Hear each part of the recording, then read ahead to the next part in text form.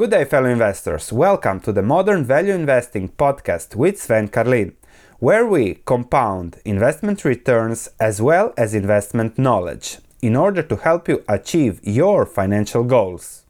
Good day, fellow investors. How much more will stocks crash? I know I said it's impossible to predict, but we can take a perspective on the bubble and then get more knowledge about the fundamentals so that you know the risk and reward of what you own. Michael Burry says that the theater took a decade to overstuff and it will last for longer. Jim Chanos says that the worst hit stock still have a long way down, and it's not just the tech and meme stuff that's vulnerable here. So there is a lot of room to go depending on the risk of what you own. And more than a year and a half ago, I did this video about stock market bubbles.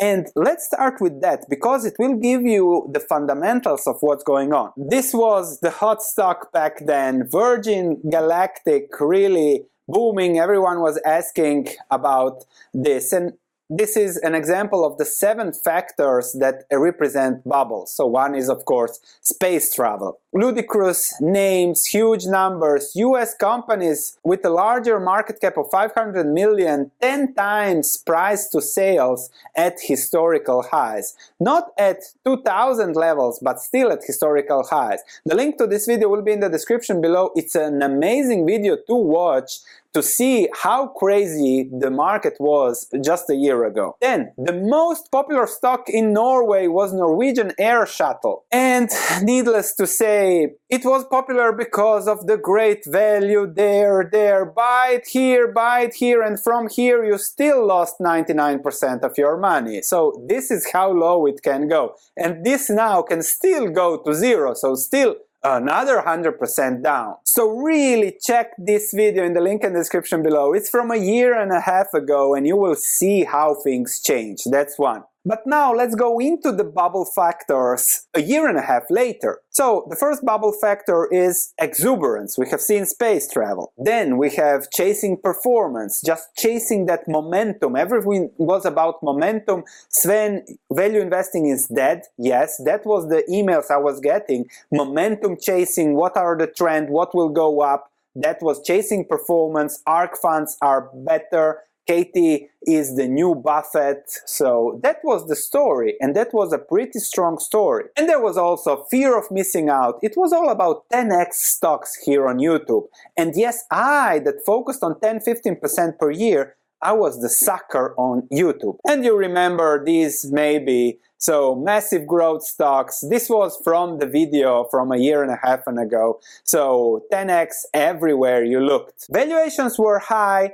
There was plenty of liquidity, zero interest rates. You were getting money into your pocket just for staying at home. Remember that. That was recent times. So opening trading accounts, trading your money, casinos were closed, so you had to gamble on the stock market. And then again, nobody was warning about risk because this time it's different. The price earnings ratio of the S&P was 30 and higher, and the average was 19, and nobody was saying that valuations when interest rates go up will revert to the mean. No, it was different this time because what was the story? Technology, automatization, this will make profit margins skyrocket, and again the same story. Well, here we are now. This is again from GMO explaining how these bubbles work. We go up and we go down, we go up and we go down. If we take a look at the Nasdaq, we go up and we go down. Very, very simple. So these are the key bubble factors, and now you have to apply these bubble factors again to whatever investment you have. And the Fed is committed to cooling prices, which means less demand for things, and interest rates to peak at 4%. That's the projection now. Nobody knows whether this will be correct or not, but the projections are there. What does a 3.8% interest rate mean for the market? Very simple. That means likely 6% treasuries, 2% stock premium. You need an 8%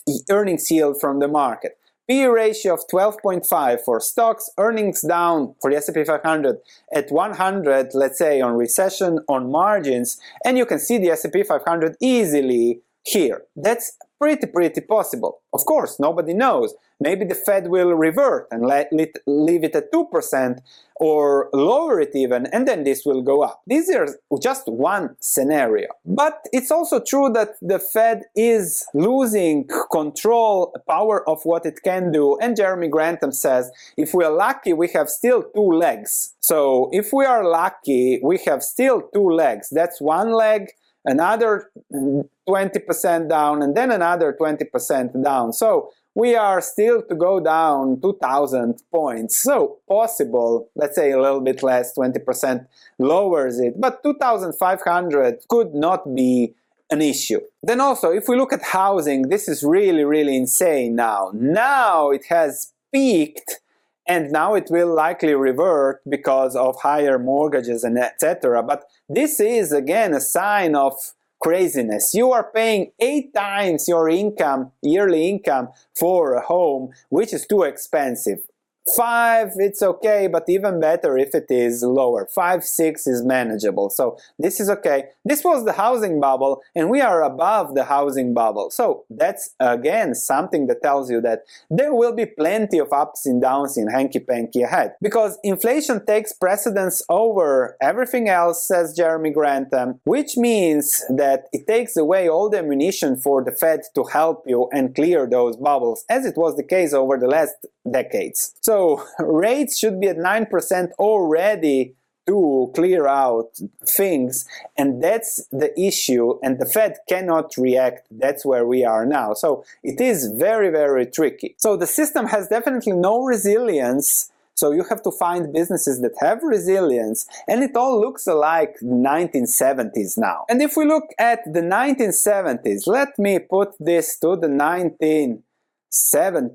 So look at this beautiful chart. Look at this chainsaw. So really ups and downs, and it is likely that we will be looking for these periods. But keep in mind, there were 50% up, 50% down, up and down and up and down, and this is something that again you have to take as a given. The market didn't do anything for 15 years. Good businesses, value stocks, low PE ratios did 10x over this period. So it boils down to investing. And you can see here how the Fed increased interest rates despite recessions and everything because of inflation.